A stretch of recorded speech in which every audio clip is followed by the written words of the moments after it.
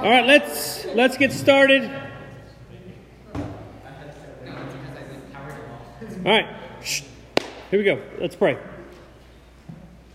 God, we're just grateful to be here tonight and just to get into your words. We end our series on sifting the things we hear and see in our world and culture through your word, see what is truth and what we can take from this world that's taught to us that is truth and what is not, and that we can see these things and be able to teach ourselves how to sift through your word. God, just teach us tonight, show us some more about your word. In your name I pray. Amen. All right.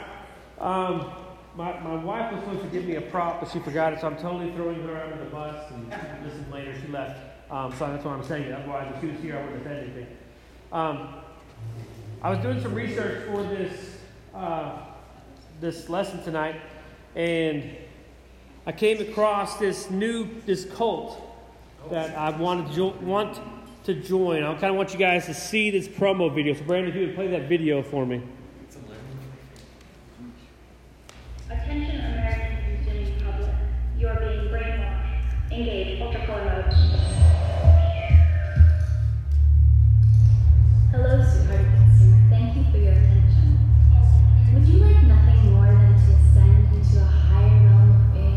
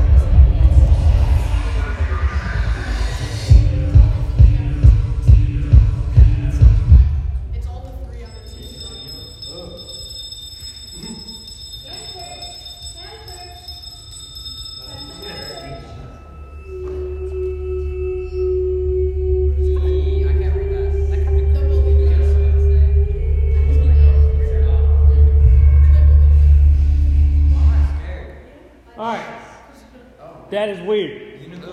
So this is, all right, hey, back up here, guys. So this is a real video. This is a real lady.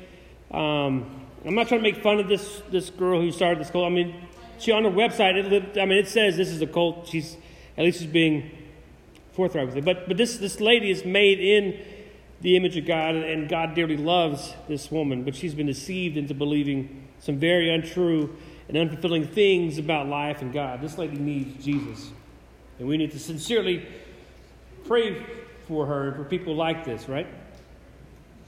The reason I kind of want to start my message this way is over the last 6 weeks, we've been exploring how to sift the media and news and words and beliefs and actions from all around us through the sifter that is Scripture, so that we can know the actual truth about reality. So when we sift in this way, we learn who God is and who we are and what the purpose of life is and what happens when we die and how we can know who and what to trust in life. In John 8:32, Jesus said this, and you will know the truth, and the truth will set you free. We don't want to be deceived by a unicorn princess named Unico, of course, or Mormons knocking on our door, or the news, or what our friends post on Instagram, or what our favorite TikTok or YouTube influencers say. We don't want to be tossed like waves in every wind of teaching like Ephesians 4 tells us. And so this is where I want to jump back into the book of 2 Peter. So if you have your Bible, turn to 2 Peter. We're going to be in chapter 1. We've been there the entire time we've been in this series. So 2 Peter chapter 1. Today we're going to learn how to identify a false teaching or a counterfeit truth in a super practical way. Because you're going to come across things in your life as you go about your daily life, as you see things, especially as you move off to college, you're going to come across things that people are trying to say is truth, but it's not. And so this lesson tonight is going to give you some super practical ways to know what is truth and what is not, and how to use the Bible to help you decide. Does that make sense? That's what this lesson is. That's super important. I want to make sure you guys get this and understand this. This is an incredibly big deal for teenage believers to understand how to find truth and find out who is and who is not a false teacher. So 2 Peter chapter 1, verse 12. It says, "Therefore I intend always to remind you of these qualities, though you know them and are established in the truth that you have.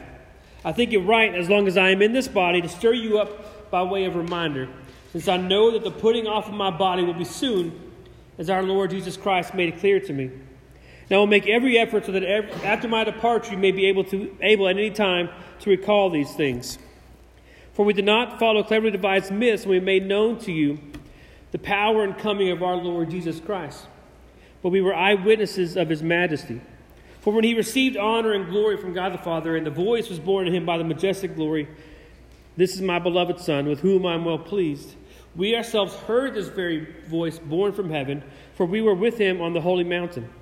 And we have the prophetic word more fully confirmed, to which you will do well to pay attention as to a lamp shining in a dark place, until the day dawns and the morning star rises in your hearts, knowing this first of all, that no prophecy of Scripture comes from someone's own interpretation.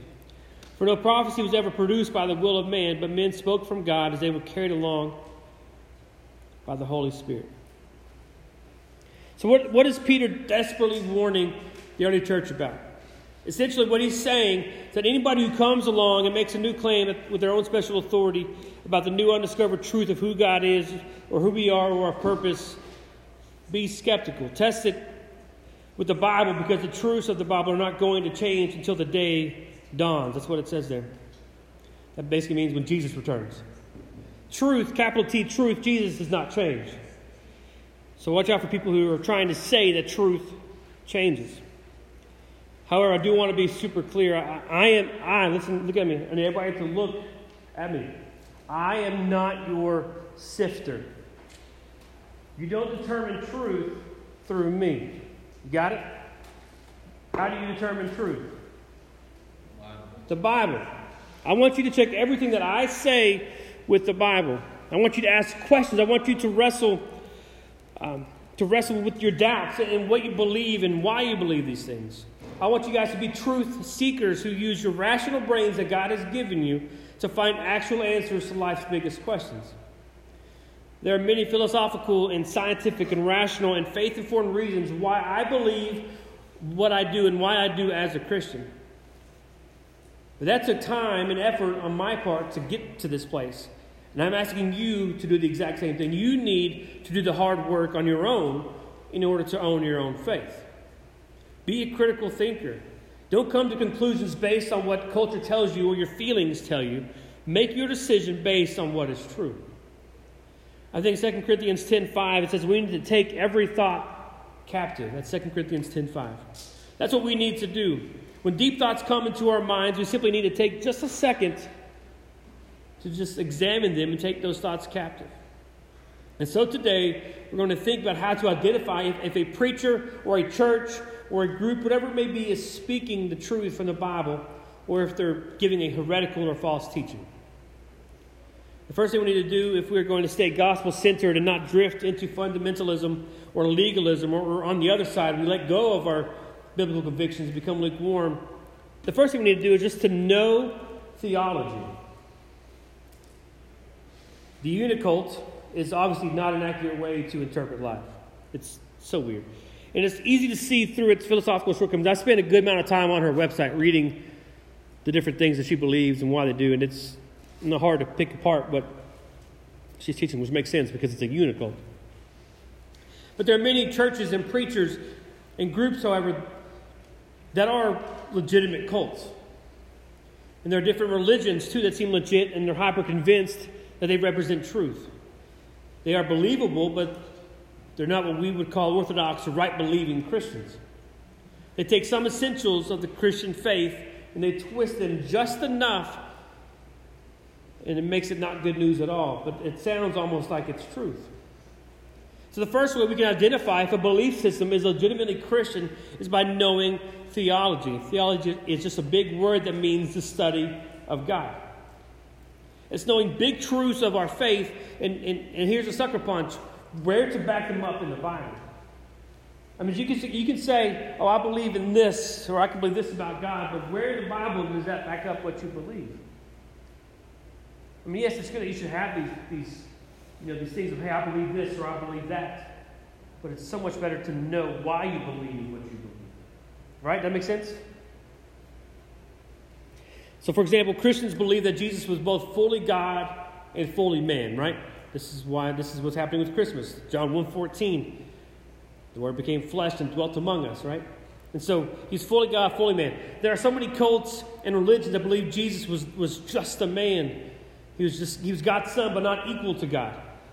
Or that he is God, but he was not fully man when he died on the cross. Do you guys have any verses memorized that may help you if you're asked about this? Does anybody have anything?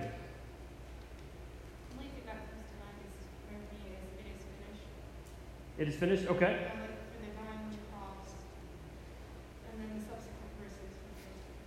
Okay. What else about Jesus being God? You have any verses about Jesus being God? Huh? John 1:1. In the beginning was the Word, and the Word was with God, and the Word was God. He was with God in the beginning. That's what it says in verse 2. This is Jesus. John 10, verse 30. Jesus says, I and the Father are one. That's kind of a big statement. You don't say that if you're just talking. That's crazy. That's crazy man talk right there, saying I and the Father are one, unless there's some truth behind it. Another big one. Many churches fall off from rightly interpreted Scripture when they subtly or subliminally claim that our salvation is through participating in certain rituals or by doing good works. Again, they twist certain Scriptures just enough, and they miss the good news, the main point of our faith, which is that it is by grace that you and I have been saved, through faith in Jesus Christ, not through works. You guys know of any verses that back this up? Isn't there a verse that says, by grace? Yes, that would be Ephesians chapter 2.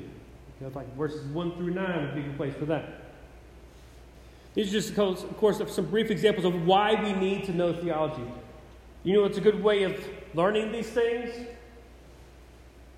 Reading your Bible. What did you say, Bible drill? It's a Bible. Bible drill's a good thing, yeah, for sure. I forgot all. Yeah. But I mean, that's the thing. With Bible drill, I think sometimes we do it to have word vomit, where I mean that like we put all the information just to get it out quickly, and then we don't retain anything. And that's what I did when I did Bible drill. I don't remember, but like two things that I did in Bible drill. You know, that's what we do for tests in school, right? We just cram everything in just to get the word vomit out onto the page, and then we're done with it. This is truth. This is God's living and active word to you. And I'm saying this to me as well. Okay, so I'm saying this is not just coming at you guys. This is also coming at me. We need to devote more time to study and memorization of God's word. Like I said, I'm get at me. This is me too. Okay, this is what I need to do. Start by reading God's word. Like I told you guys at youth camp, if you would like to read the Bible and do a Bible plan with me, if you like a Bible app, I would love to hop on and do a Bible reading with you. Jackson and I were in the book of Job. We started in Genesis. We're now in Job from youth camp. We finished the three of us finished the book of Esther yesterday. We're starting the book of John today. I would love to do this with you guys. I will read 15 different Bible plans. That's what it takes to get you guys to read God's word. So, like I said, if you're interested, shoot me a text later and say, hey, I want to read the Bible with you, or I want to read this book, whatever. And I would love just to walk with you through that and just encourage you guys. I get online, I can see my feed of my friends. I have several of you guys as friends on my on my Bible app. So Hayden's reading the book of Exodus, right? Yes. Hayden's reading the book of Exodus. Gavin, I forgot what he's reading. I saw something Gavin's reading. And they finished the book of Job not long ago. Some of you guys are doing it. It's fantastic. I love it. And so it's cool to see you guys digging into God's word. And that's what we need to continue that and continue to study and to memorize his word. Second thing is to recognize false teaching. We cannot learn to identify a heresy, which is a wrong teaching. That's what wrong teaching is, heresy. Or a cult or false teacher without knowing the truth. Right? We can't say something is false without knowing what is truth. If we know the gospel and we know the Bible, we will recognize when someone uses a different source. Right? The leader may offer a different source for where they have found the truth. This could be another sacred text, another angel, or another prophet. If we know the gospel and the Bible, we will recognize when someone also uses a different message. The leader may distort Christian teachings. For example, saying God is not the Trinity, meaning that God is not 3 in 1.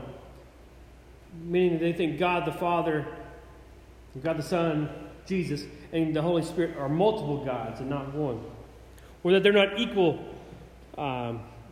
It's a different message. They may also bring a different message for salvation, like Jesus plus blank equals salvation, like Jesus plus works, Jesus plus good rituals, Jesus plus following the rules perfectly, whatever. That's different message.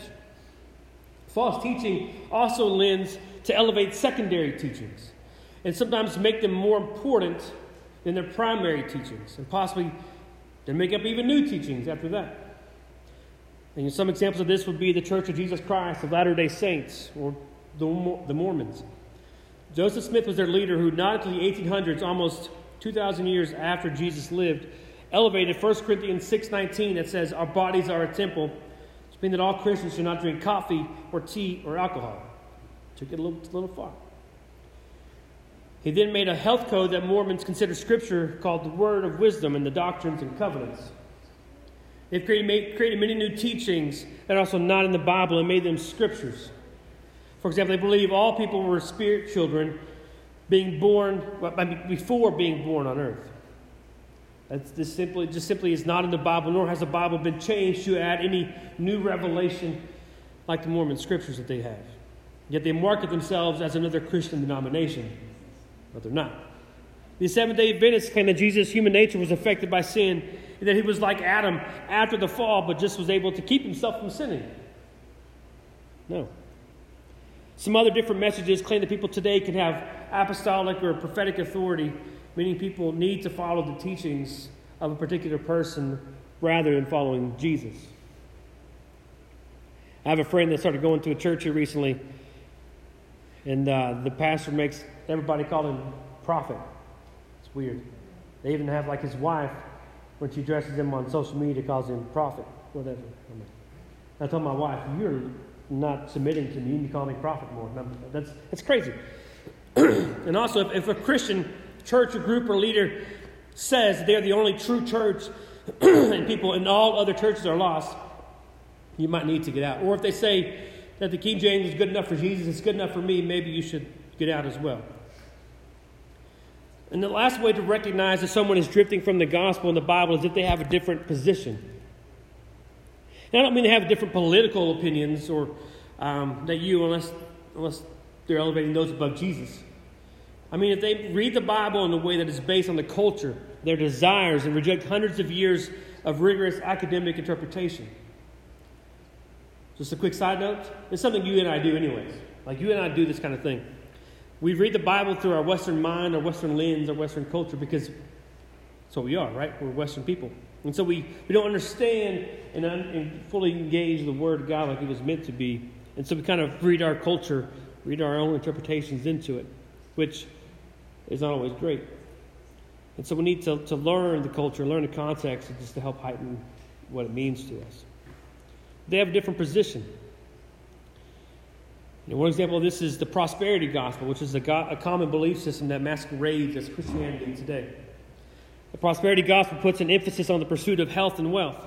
And it says that God wants to make you rich, promises you no pain, and if only you offer enough positive thinking and say enough positive affirmations out loud and believe it enough, whatever you want will happen.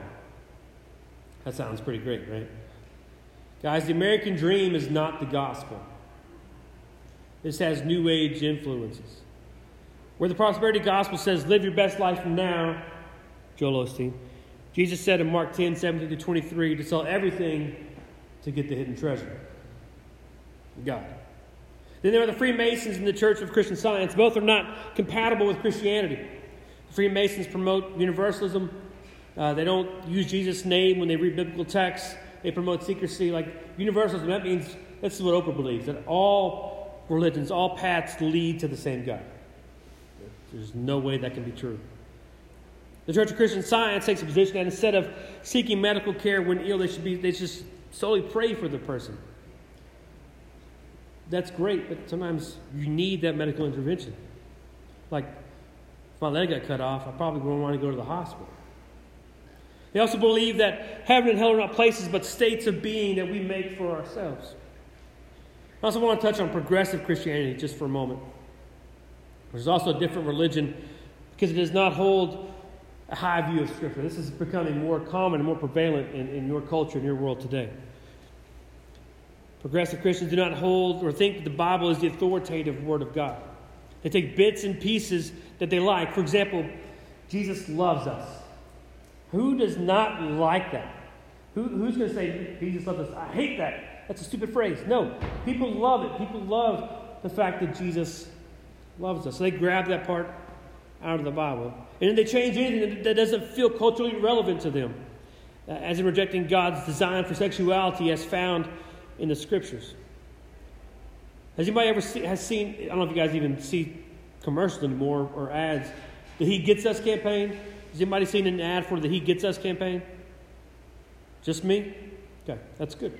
It's a campaign that a lot of people are putting a lot of money forward, and it says He Gets Us, and it talks about, it's about Jesus.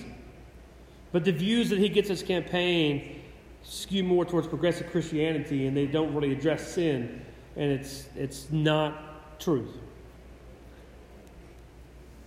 And finally, another way Christianity is easily distorted is by placing a focus on self-improvement. This type of thinking can go like this. I need to be better. I need to try harder. I need to adhere more strictly to my beliefs.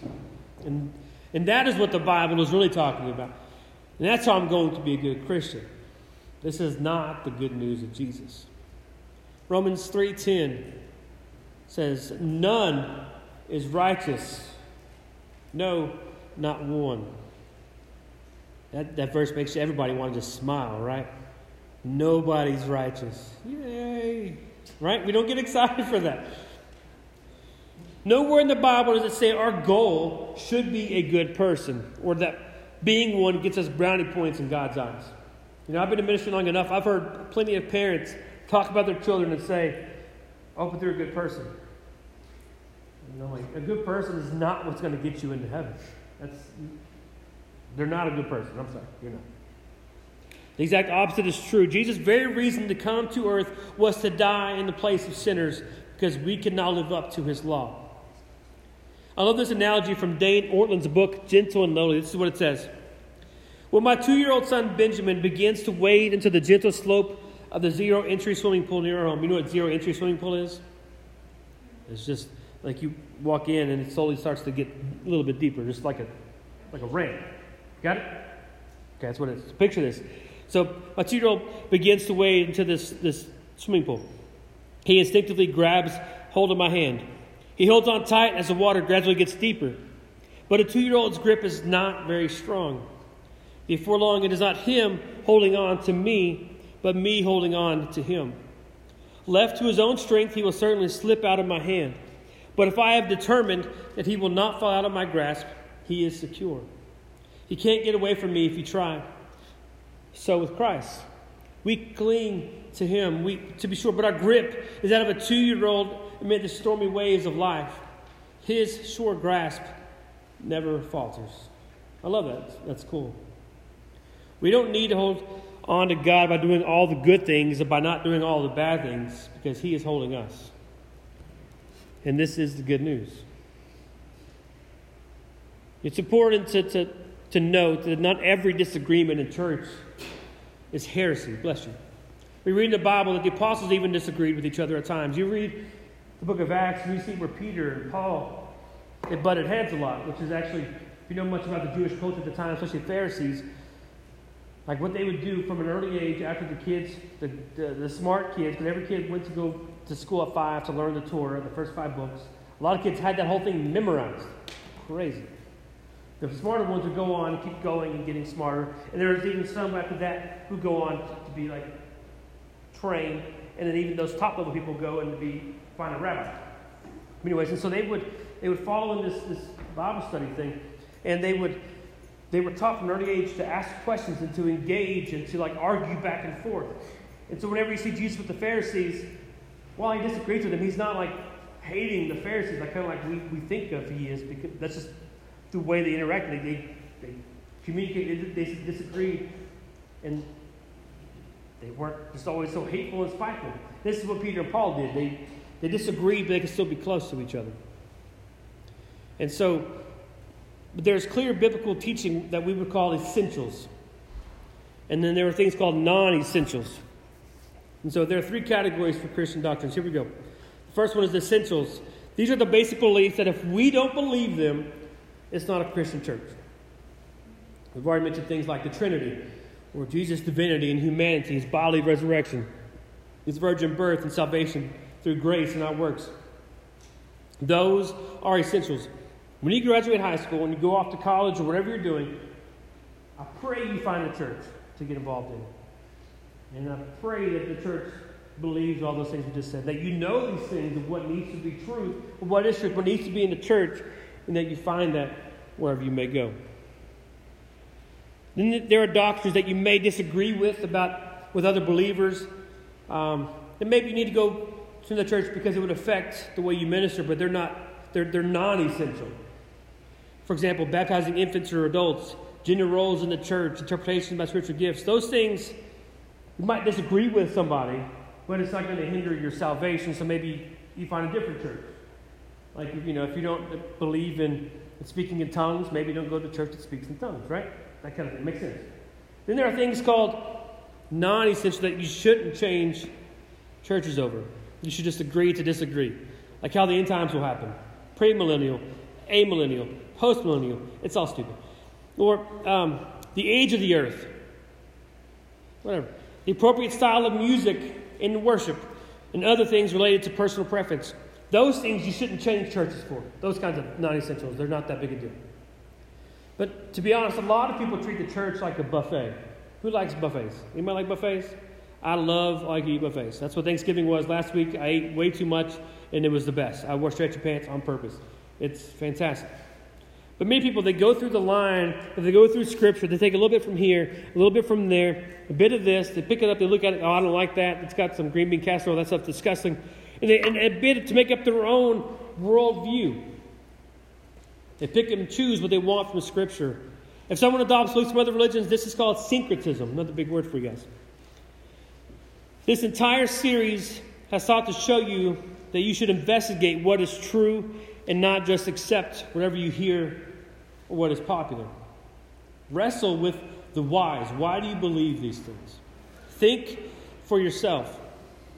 Take steps to know why you believe what you do and start owning your faith. But please seek out the truth about who Jesus claimed to be and who he is. Sift these things through the Word of God. Recognize that every ounce of information you consume daily needs to be examined. Now, I have incredible resources that can help you with the Christianity side of rational and faith-driven belief if you guys are interested in just growing. Please talk to me. But remember what Peter said in 2 Peter 3:18. But grow in the grace and knowledge of our Lord and Savior Jesus Christ. To him it is glory both now and to the day of eternity. Amen. All right, so we're really late, so we're not going to do music tonight. We'll do it. I know, I'm sorry. We'll do those 2 songs next week. I know, I'm sorry. You did great. Gavin didn't because he skipped church tonight. So that's what you do. Text down the text here, and everybody told Gavin because he wasn't here, we're not doing worship. Make him feel really bad. But like I said, I think it's important that we get into small groups and just dig a little bit deeper because we have 13 minutes left. If we sing songs, we're going to have like 4 minutes. And I think this needs a little bit deeper time than 4 minutes. And so I'm going to pray. We're going to split up in the small groups. We're going to come back in here. I have some news to share with you guys. No, I'm not leaving. Don't worry. Just some things about some things that are happening in the ministry. And so yeah. So let me pray and we'll pray. God, I thank you for your word. We have it as truth, and we know that we can search your word and know what is truth. To sift out things that are not from you. To sift out false teachings. To sift out false teachers. God, may these students grow in the knowledge and the depth of you. And they grow in theology. God, and in their faith. And it's not just things they're learning in their head, God, but and the transformation in their heart. Pray for this next little bit of time in their small groups that they just keep us abreast with this talking about the importance of knowing what is truth and being able to sift the things that we see in this world through your word. In your name I pray. Amen. All right, so we'll do 2 groups tonight.